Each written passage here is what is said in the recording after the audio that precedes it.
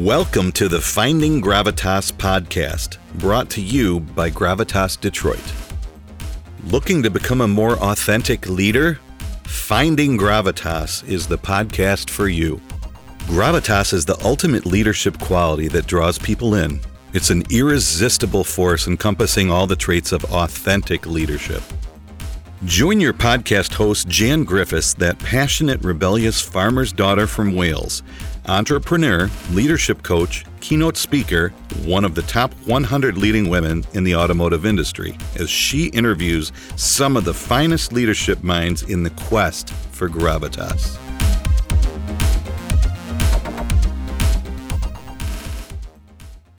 In this episode, you'll meet Todd Ballard, previously the Chief Marketing Officer for GoPro.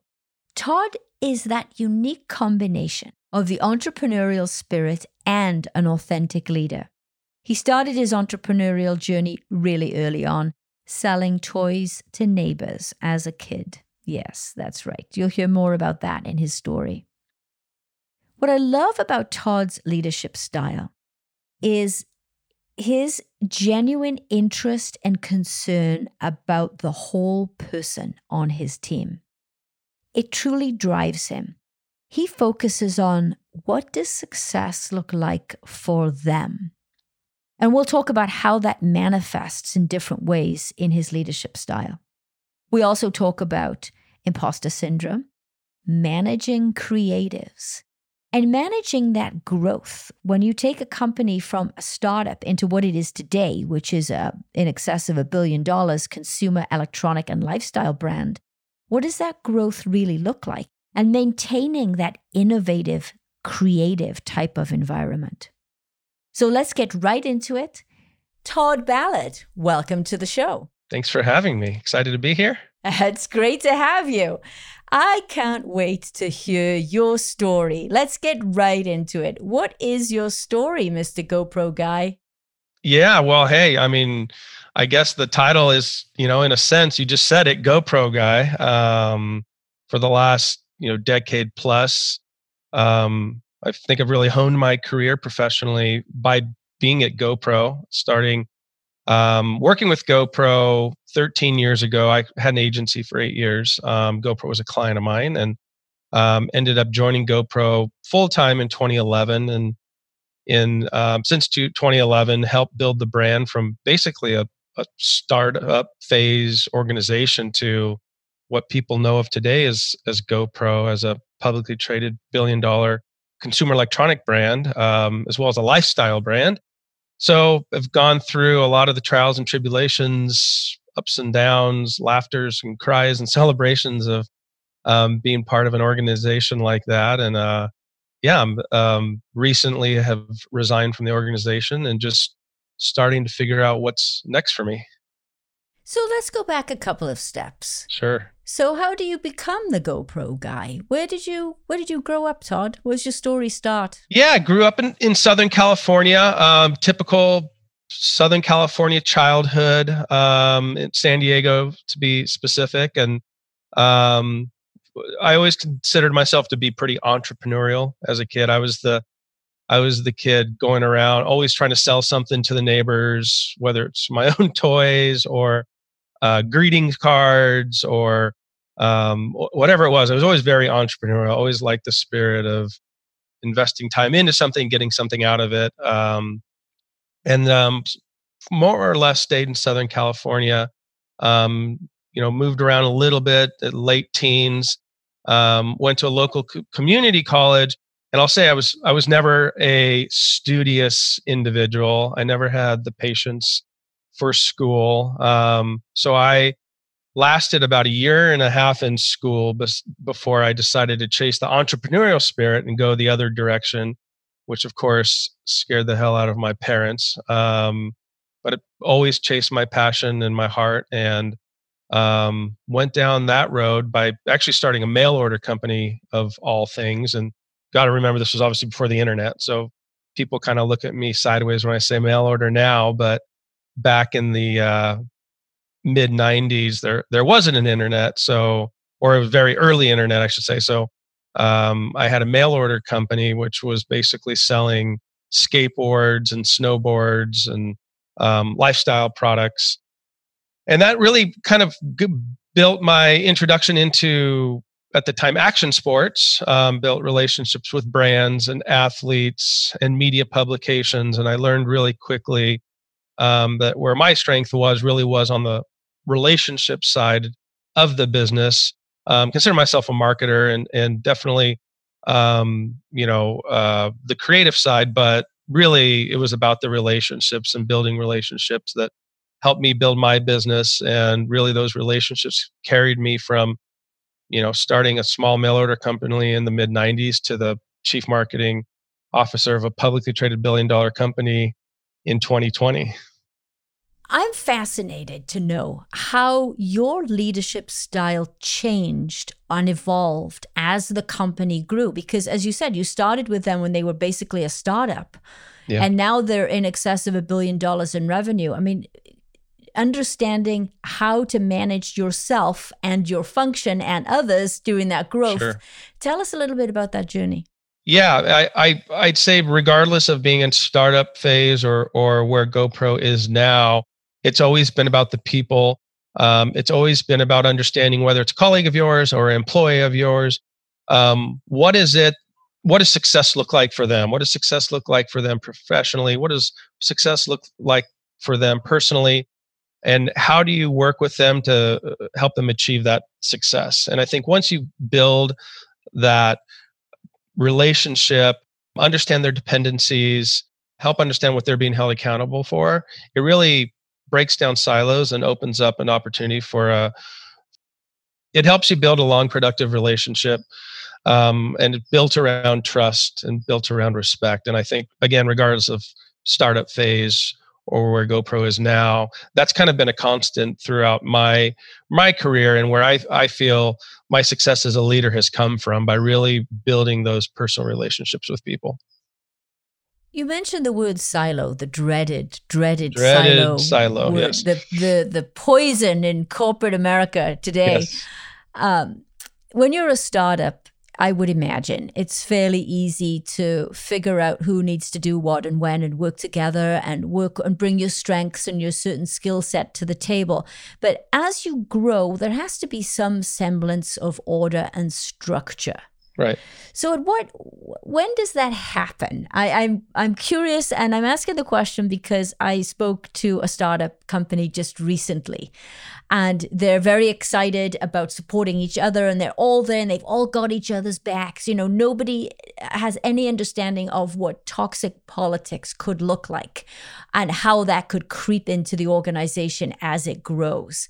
So at what point do you realize, hey, we got to get some structure in here, but we don't want it to the point that we get people in silos? I know that was probably some time ago, but could you speak to that?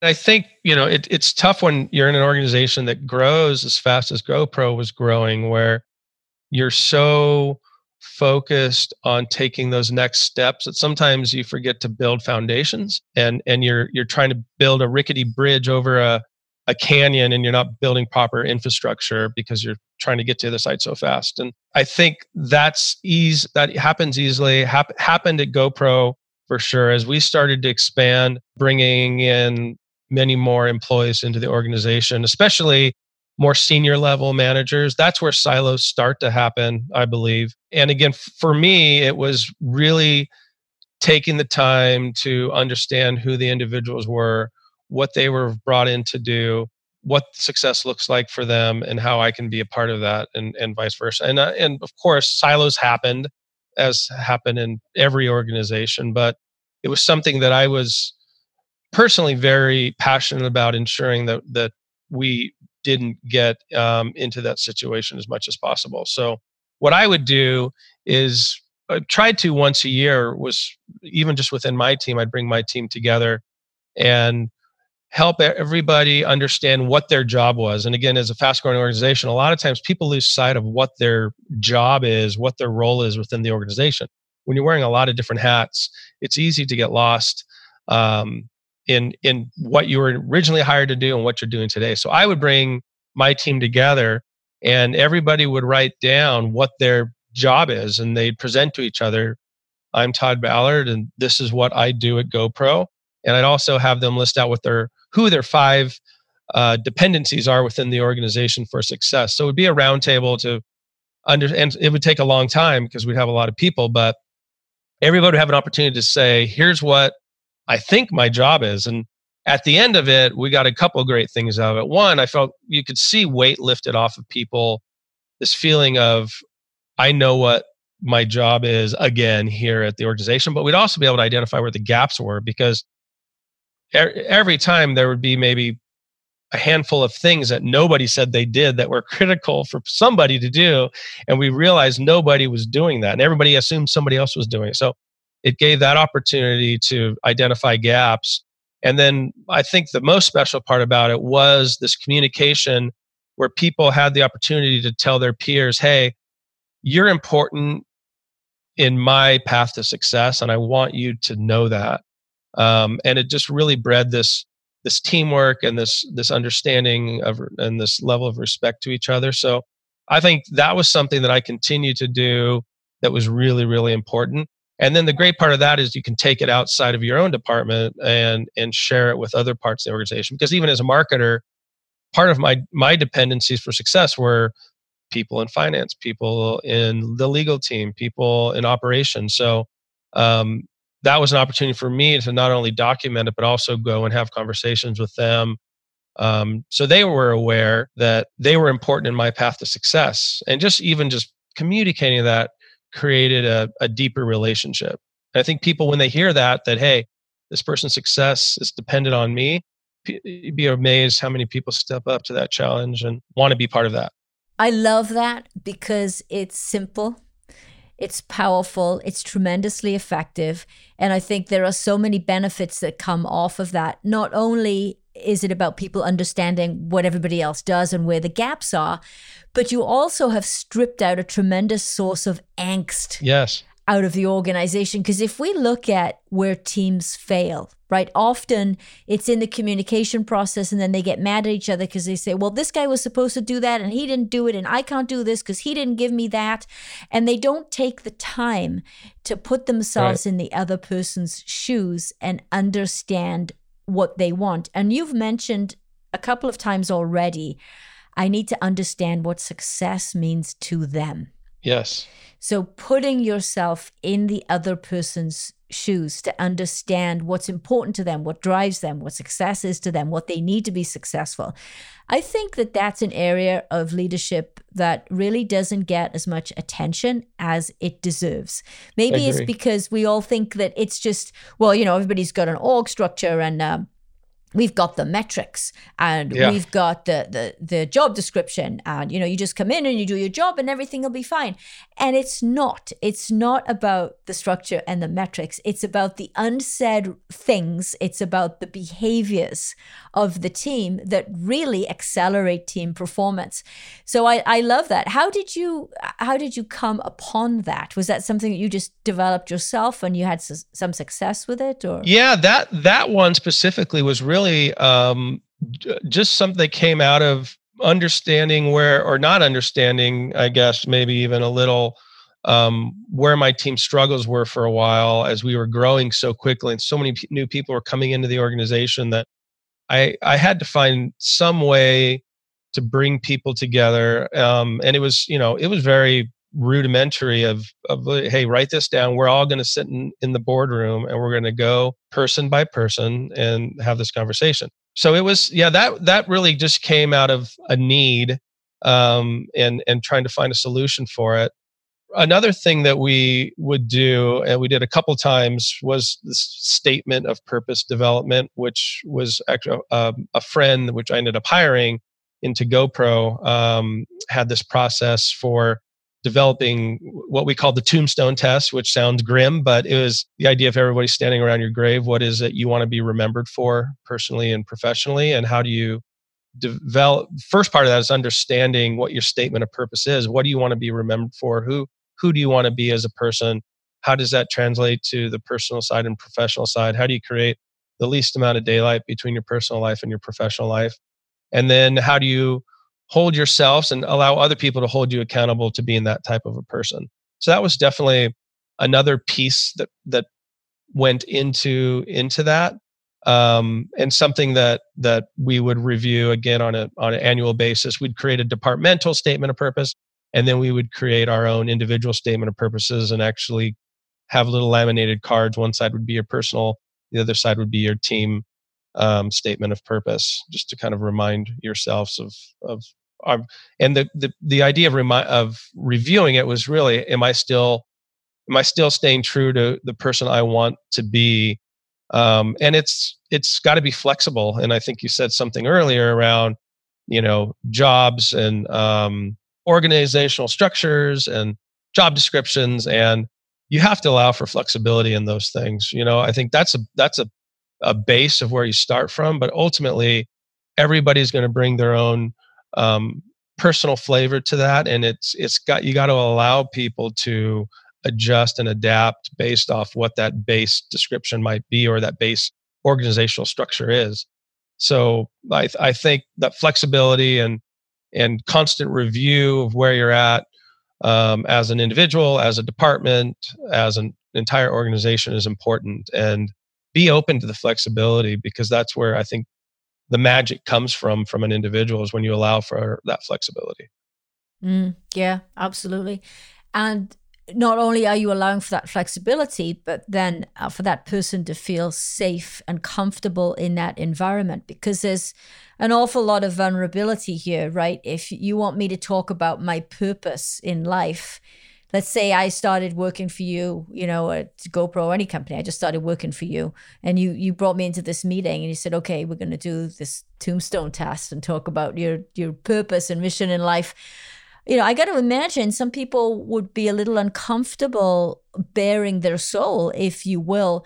So you had to create an environment where people felt safe. Yes. How do you do that? Yeah, I think, you gotta walk the walk. And the word you just used was a really important one that I'm happy that we're touching on, which is vulnerability. And I think, that's another word I don't feel enough people use when they're talking about leadership, is vulnerability. And, you talk to the hundreds of people that have worked for me, and they'll tell you, I was not afraid to show vulnerability in myself. And I don't think vulnerability is weakness at all, but I think it helps build trust, and it allows other people to become vulnerable. And I think when you get to that point, of an organization that isn't afraid to show who they are or what they think or what they might be scared of or have anxiety around, it just fosters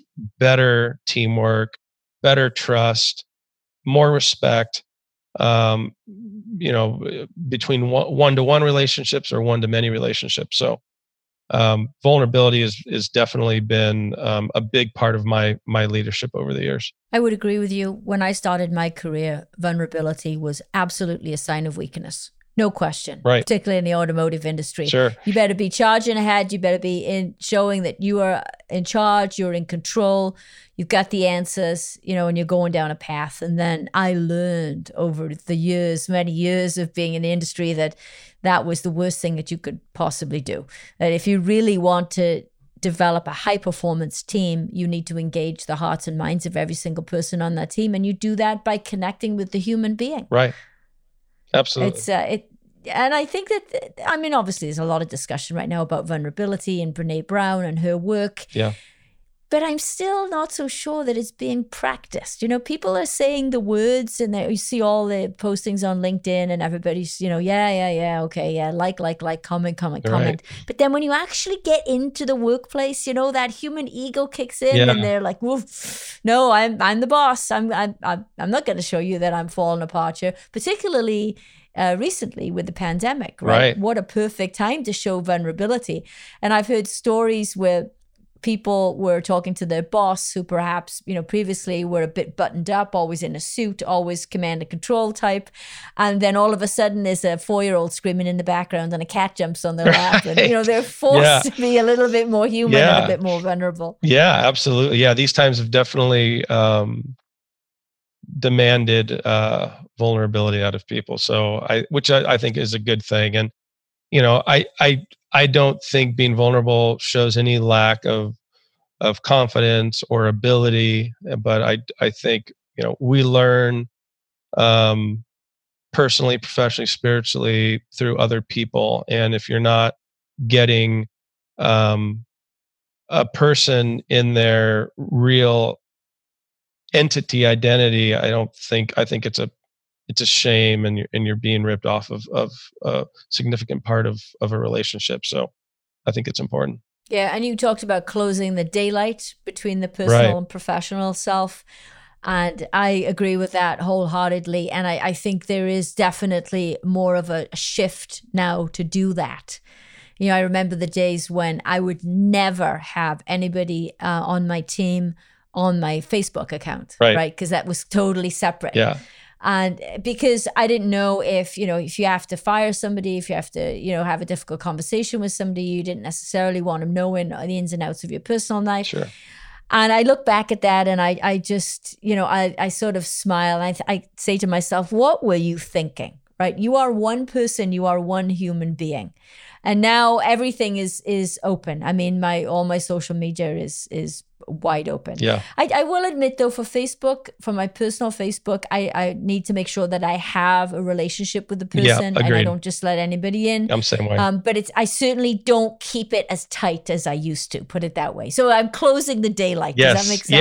Yeah. And again, I think I'm the same way on Facebook. I think for me, Facebook maybe where I would share more, personal type of things. And, it's an opportunity for family members that you're not around, or friends that you don't get to see so often, to see how your family's growing and achievements of your kids and things like that, where, I'm a little more critical about people I'll let into, Facebook. I mean, if it's somebody I would allow into my house, I'll allow them into my Facebook. But, I think everything else is a little more wide open. And, there's a lot of previous employees I'm still have that I would have to my house that are in my Facebook still. So, yeah, it's funny how the situation has evolved over time. But so here we are today, and we're talking about authentic leadership, which of course is my favorite subject to talk about. So tell me, Todd, there are many different facets and traits to authentic leadership, but what is authentic leadership to you? I think authentic leadership to me is saying what you mean, acting, talking the talk, walking the walk, being real, being vulnerable, being respectful, helping people better understand themselves, not only professionally, but also personally, and helping them, as we've been saying, I don't want to sound like a broken record, but helping people find that magical spot between their personal life and their professional life, and being comfortable in knowing what their role is is an organization, what the steps are to succeed, for what they're being held accountable for, and how to grow. I was very much a leader who gave a long leash to people and allowed individuals to push themselves, maybe take on projects that were a little much for them, but I always gave people the benefit of the doubt and allowed them to grow into roles as much as possible. And I was pleasantly surprised most of the time by doing that. So yeah, I think that really is authentic leadership to me. How do you continue to provide an environment for people to grow personally and professionally? For that environment to succeed, again, I want to go back to this issue of safety, right? People have to feel safe. Right. In that environment. And GoPro is a company that I would associate very much with innovation. Right. And innovation, you can't have innovation if you have fear of failure, because by definition, right, you try and try and try again, and you fail, and you keep going and you keep going. What are some of the things that you do from a culture perspective to create that safe environment? How do you make people feel safe? I think people feel safe through trust, through respect, through collaboration, bringing teams together. And like you said, not everything's going to work, but by working through problems together, seeing how other people are trying to innovate, potentially failing, trying again, seeing that success, sharing in the ups, sharing in the downs, and that brings in the word vulnerability again. I think that really builds that safe zone for people because they're seeing you do it, they're seeing their peers experience it, and you're being open about it throughout the entire process. So I think it comes down to trust and respect. And if you trust somebody and you feel they respect you, it'd be very hard not to feel safe. But that would mean that every leader on the team was behaving the same way. True. Right? Yeah. For it to really impact the culture. Right. What do you do if either a peer or somebody that you've hired, you've had to bring in people from the outside, is not behaving in this way that creates a safe environment to support trust, to show vulnerability? You bring in an employee and they turn out to be toxic. What do you do? And let's say their performance is spectacular, but they do not understand collaborative teamwork. People don't like working with them, but yet they're making the numbers. How do you handle that toxic employee? Because we've all had to deal with that guy or gal somewhere along the line. And I think it's different if it's an individual contributor or if it's somebody who's managing people. And I think we're talking more about maybe a manager of people. And I would say they are failing as a leader if that's the case. In those instances, it's a reflection of me. I spent a lot of time working with that person to see if I can help change them and help transform them, I guess is a better way of saying it. And ultimately, if they're toxic, they shouldn't be part of the organization and we have to manage them out. I mean, it's, to me, pretty black and white. Of course, again, giving them benefit of the doubt and working with them. And I think anytime you have to let somebody go, or for me, I would take it very personal. And it's, again, a reflection of my leadership as well, but it's the nature of the beast and it happens. If somebody's toxic and give an opportunity to coach them and transform them, if that doesn't happen, they need to be out. And I think that builds more trust and I think more feeling of safe if the rest of the organization sees how you're treating those toxic people within the organization. If they say, wow, this person is not what our CMO is all about, and they're dealing with it, that says a lot and goes far within the organization as well. Yeah, I agree with you wholeheartedly. And I think that people are looking to you as a leader to see how you're going to respond to somebody who's not exhibiting the behaviors that you want, because you're trying to walk the talk and you've got this person who isn't doing that. Yes, of course, you need to coach them first to give them the opportunity, right, to make sure they understand. But then you have to take the action. And I've seen many leaders over my career not take that action because they continue to maintain, but they get the numbers, but look at the performance. But you can't do that because it is a poison in the organization. And if you don't take care of it, people are not going to feel safe. Totally agree. And I think another angle on that is what happens if your superior within an organization doesn't act like that, and how do you handle that? And that's a little tougher when you have maybe somebody who you report to that doesn't maybe show those ways of operating. So that's something you got to be a little bit more delicate with. Let's talk about energy. It's one of my favorite subjects to talk about. I love high energy, but I'm also a human being. I know that. And there are days when my energy is just off the charts. But there are low days too, and you have to manage that as a leader, to manage yourself, and you have to manage that within a team, and maybe even within a company. So how do you manage energy? Something I've learned from a speaker I actually brought in to talk to our marketing department. His name was Clint Bruce. His name is Clint Bruce, not was. He was former Navy SEAL as well as a NFL football player. And one of the things he talks about is being an elite performer and how elite performers act and how they practice, how they work and how they live. And one of the things that I really took out of his talk was this idea of building high ground for low days. And premise of it is when you're in a very high functioning, quick changing organization, you come to know that there's going to be long days and long hours and last minute creative changes. And it's not if it's going to happen, it's when it's going to happen. So at some point, you embrace it. That's just the type of culture and organization that you're within. How do you protect or manage a team within that when they're looking at you of, hey, we're working long days and long nights, and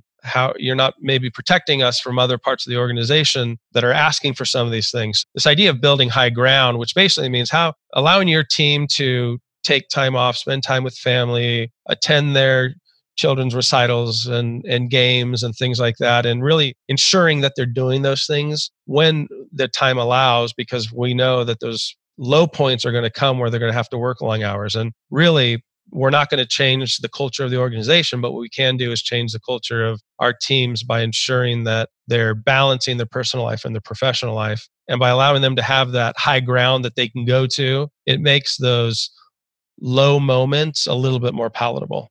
Yeah, I love that. And I've never worked for a high-tech company, but I would imagine when you've got a lot of creative people and you've got a product, you get innovation and all these things happening so quickly.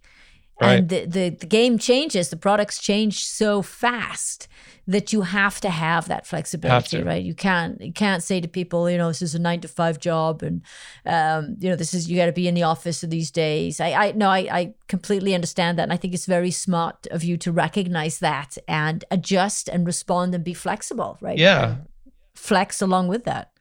As a leader, I think it's important to recognize how your team is doing personally. And if they aren't, obviously a lot of employees want to please their boss and perform and show their output. And it's important to identify when maybe somebody's burned the candle at both ends. And as a leader, you need to say, hey, are you spending time at home? Like, leave early, don't come in today, whatever it is. I don't want to hear from you for 2 days. You got to force it sometimes on people a little bit, and let them know it's okay. Because again, those times are going to come where you will expect them to stay late or show up early and work over the weekend. So, giving them that opportunity to take some time off when those demands aren't there definitely helps. Yeah. So we brought up this topic of creatives. Yes. And you're a CMO. That's a subject and a function that you're very, very much familiar with.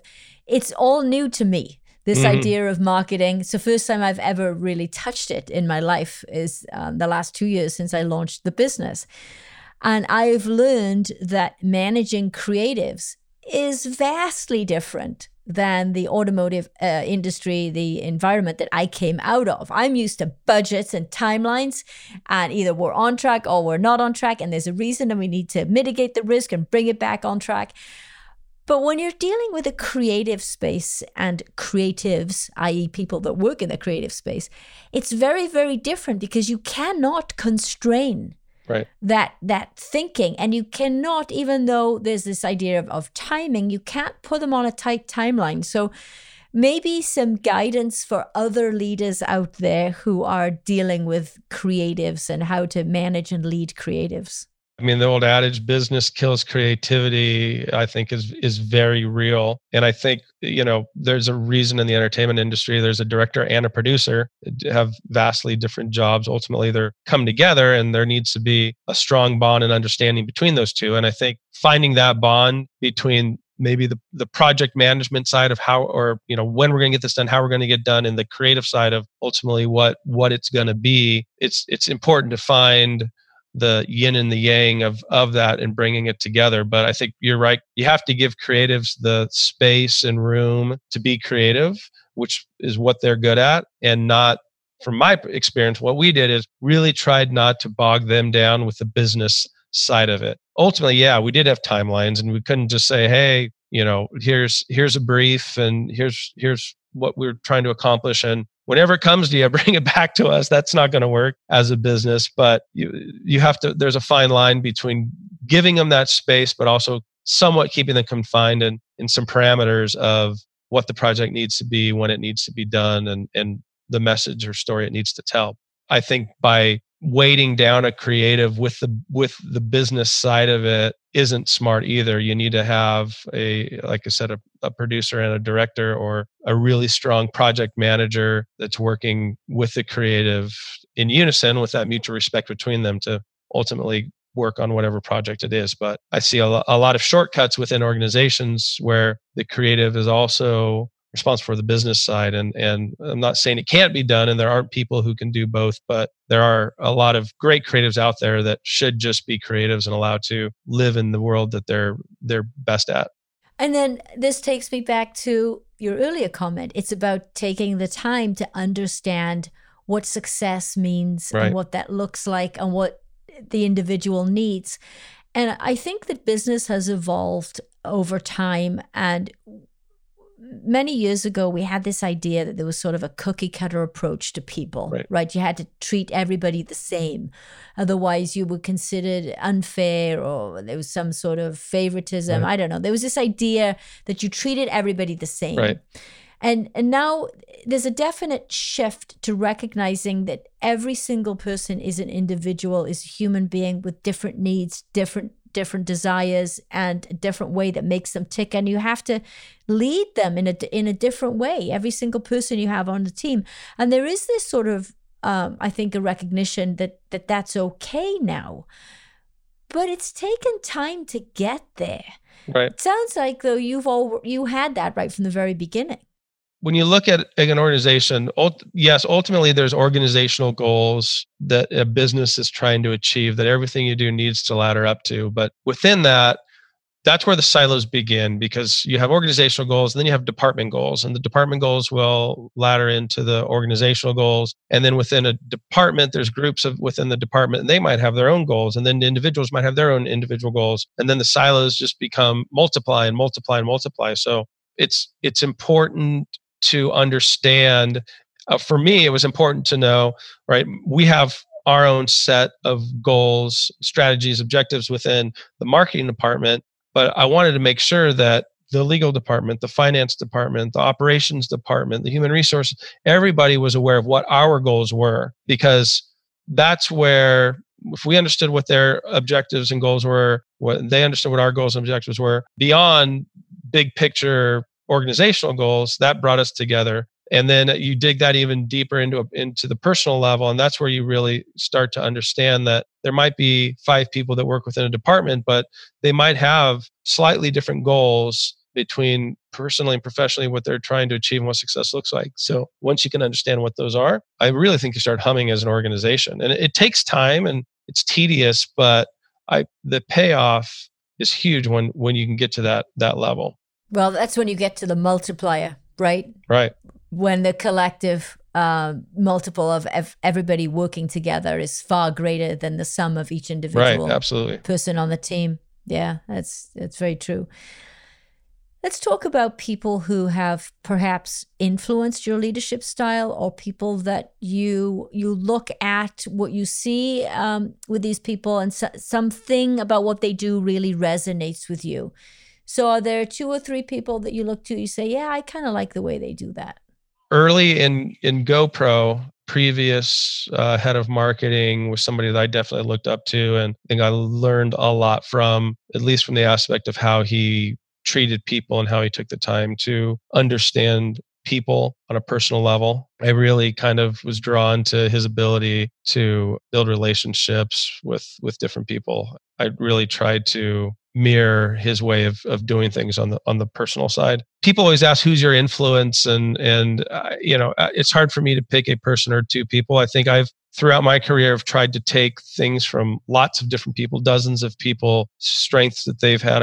I've tried to pull not everything from one person, but little traits from a lot of different people to ultimately design something that works best for me. So yeah, I think it's a lot of people in a lot of marketers, a lot of business leaders, CEOs, entrepreneurs that I've had the fortune to meet and talk with and take little pieces from each of them that both either I recognize as something I could work on, or something that I knew I was already good at, but could lean in a little bit more and become even better at it. Really kind of not only recognize what I need to work on, but recognize where my strengths already are and how do I hyper focus on those strengths a little bit. And I wouldn't say there's 1 or 2 people. There's probably dozens of people that's come from. Yeah, and I always tell students when I'm working with Wayne State students here in Detroit that Don't just look at one person. Look at different people and think about how they make you feel, what really resonates with you. Yeah. And it won't be everything, but there'll be certain things you'll see and you'll go, yeah, I like the way they do that. Exactly. And build on that and keep building and building and building. So what advice would you give to your 25-year-old self today, in today's environment? I would tell my 25 years old, I would say, follow your heart, follow your passion, believe in people, invest in people, and everything else will work out. If you do that, I think invest in people, follow your heart, and give people respect. And one thing I try to do now that I've always tried to do, and there's been times that I haven't been great at it, but is try to respond to everybody. When people email me or message me, unless I know it's spam or I can tell it's been templated and they get my name wrong or the company wrong, then I give myself a pass sometimes. But for the most part, if somebody's taken the time to write me a personal message, I think it's important to respond to them. So I really try to take the time to do that. And I would tell my 25-year-old self that too. Respond to everybody that emails you or messages you in some way or shape or form. Which it just goes back to investing in people. Yeah. And I think that 25-year-olds typically, and a huge generalization, but don't really understand the power of networking. Right. And I always try to reinforce that. Like you say, it's the relationships, everything is a relationship. And you can't look at a relationship and expect with an expectation, right, that you want something from that relationship. You have to build relationships and know that this idea of reciprocity, it happens. It might not be today, it might not be tomorrow, it might not be a year from now, but when you build relationships, it's an ebb and flow of this idea of reciprocity, which I think, makes for a great life, quite frankly. Yeah, absolutely does. One last thing I'll add is this idea of imposter syndrome, and I spoke about it on another podcast, but I think it's something that maybe not a lot of people talk about, but experience as well. And I've talked to a lot of people who've gone through that feeling of imposter, and I never knew what it was. And somebody mentioned the term to me, and as I looked into it, it's something I definitely dealt with in my career, especially when I became CMO in the early days, and of not having all that self-confidence. And it's kind of that feeling of you're in this position of power and you almost feel like you tricked somebody and you're in this position. And what if people really found out that you don't know what you're talking about? You don't know what you're doing, which isn't the case, obviously, but it's a real imposter syndrome is real. And I think a lot of people deal with it. And it comes out of this idea of not having that self-confidence sometimes that you should have. And you've got into a position for a reason by doing all those other things over the years, by investing in people and following your heart and being skilled in your craft. But still, you get in this position of power sometimes, and that self-doubt can kick in a little bit and really affect you. I think it's important to understand it when it happens, and work through it and know it's okay. And that a lot of successful people have dealt with the imposter syndrome, and it's okay, and work through it and carry on. You're right. It's a big issue. And a lot of people think that it applies mostly to women. Mm-hmm. And it does. In a lot of cases, it does. But it's not gender specific. No. It's specific to a human being. If you've got a pulse, you're probably going to experience imposter syndrome at some point in time in your life. Yeah. And you're right. People don't realize it's a thing. It really is a thing. I had a guy that worked for me once who I had given an opportunity to take on more responsibility. And I knew he absolutely was 100% capable of it. But because he didn't have the specific skills needed, mm-hmm, or didn't have that, the specific path that he needed or experience, didn't feel comfortable with it and was starting to feel a little bit of imposter syndrome. Yeah. And then when he did some research on it and we had a conversation about it, it was this huge realization. It was like, oh my gosh, this really is a thing. Yes, it is.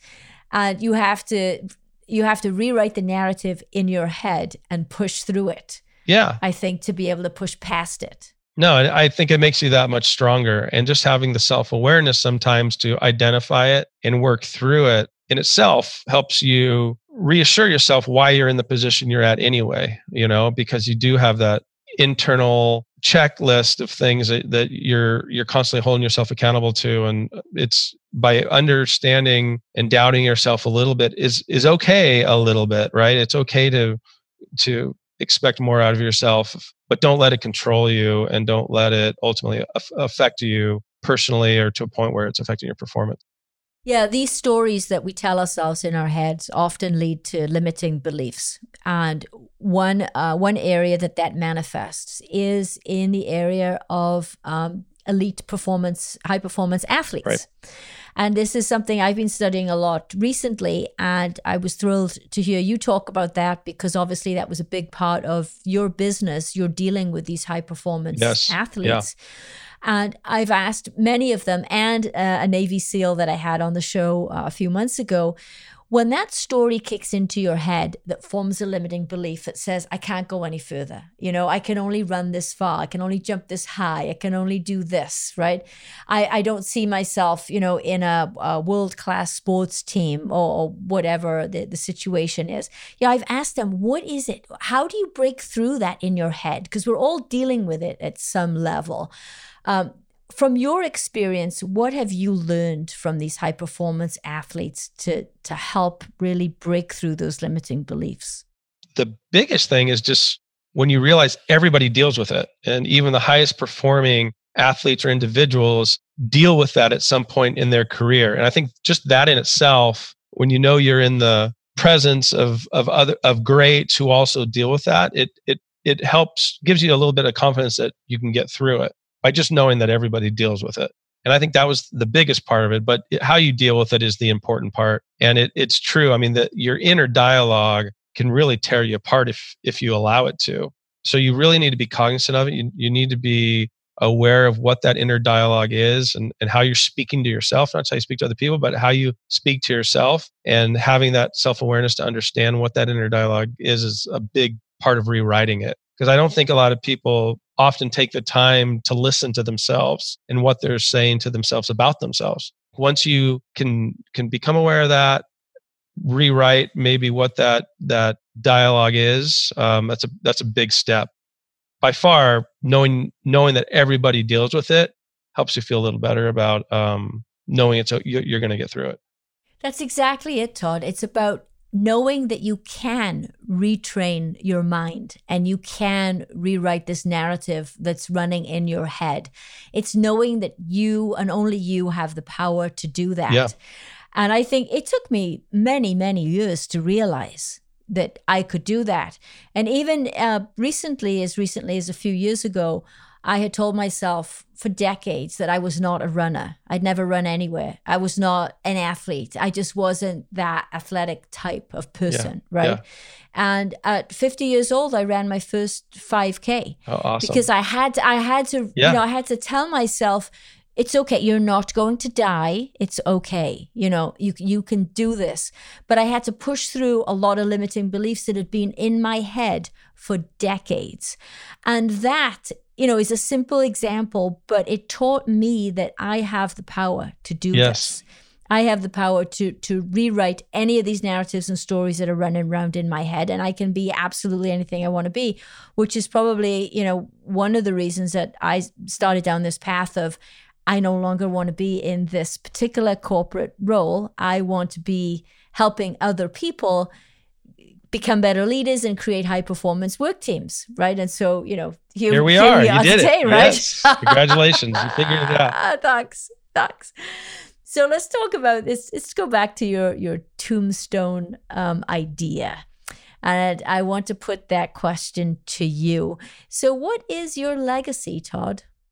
Oh, that's a deep one. I think my legacy is, first and foremost, I want to be the best father, husband I can possibly be. To me, that's number one, and that's non-negotiable for anything.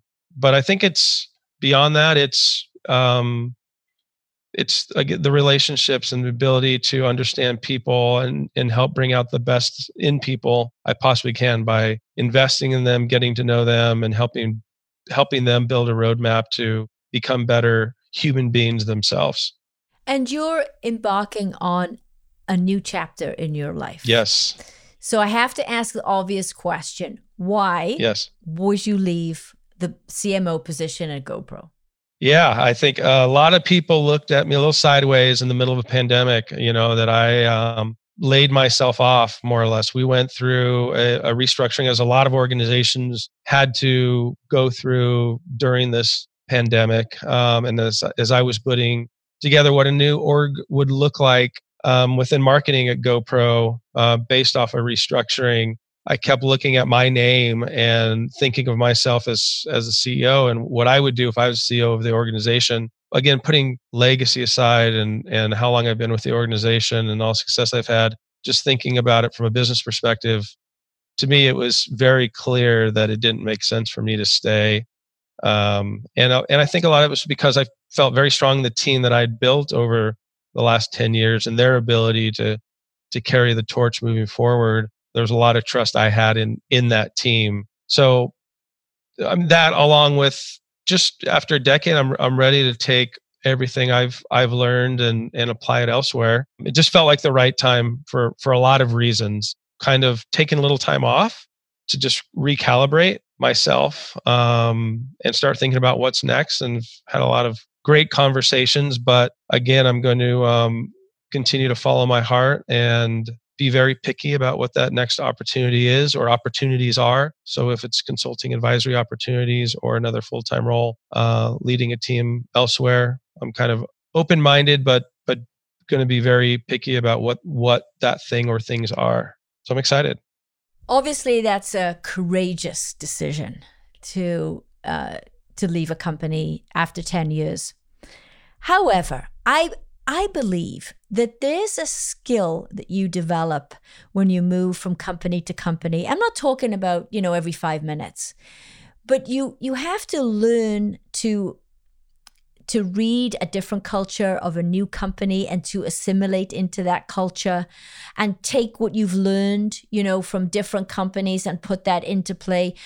I often find that people who stay with one company for their entire career miss out on that opportunity. And I'm speaking from my own personal experience, and I've moved from, company to company over the years, and I've enjoyed every minute of it. And each company has been different. And this skill that I've developed to be able to sort of take the pulse of the company, when you start with a new company, I love that. I've really enjoyed all of that. And I think that, if you don't make some moves, you're not going to get that. So I think that there's a great future ahead of you somewhere. Who knows where it's going to take you? And I can't wait to see what's next for Todd Ballard, because I truly believe that you are 100% an authentic leader. And you are a leader with gravitas. There's no question. Oh, thank you. I appreciate the kind words. And yeah, I'm very excited to see what's next. And like you said, I agree. It's very easy to get comfortable and complacent within an organization. I mean, I had a great gig, a great job. I lived 5-minute drive from my office. And it was, so many reasons on paper why I shouldn't have done what I did. But again, my heart told me different. And the idea of getting to know a new business and getting to know new people and apply a lot of these things I've learned over the years somewhere else is really exciting to me, and I think will be very rewarding. So yeah, I'm looking forward to whatever that might be. I think it will. I think the future is very bright indeed. And it has been an absolute pleasure having you on the show and sharing your leadership insights with our audience. Thank you, Todd. Thank you. Appreciate it. If you enjoyed listening to this podcast and you found something of value that will help you on your quest for your gravitas, then please share with your friends and colleagues and subscribe. Visit us at gravitasdetroit.com to find out more.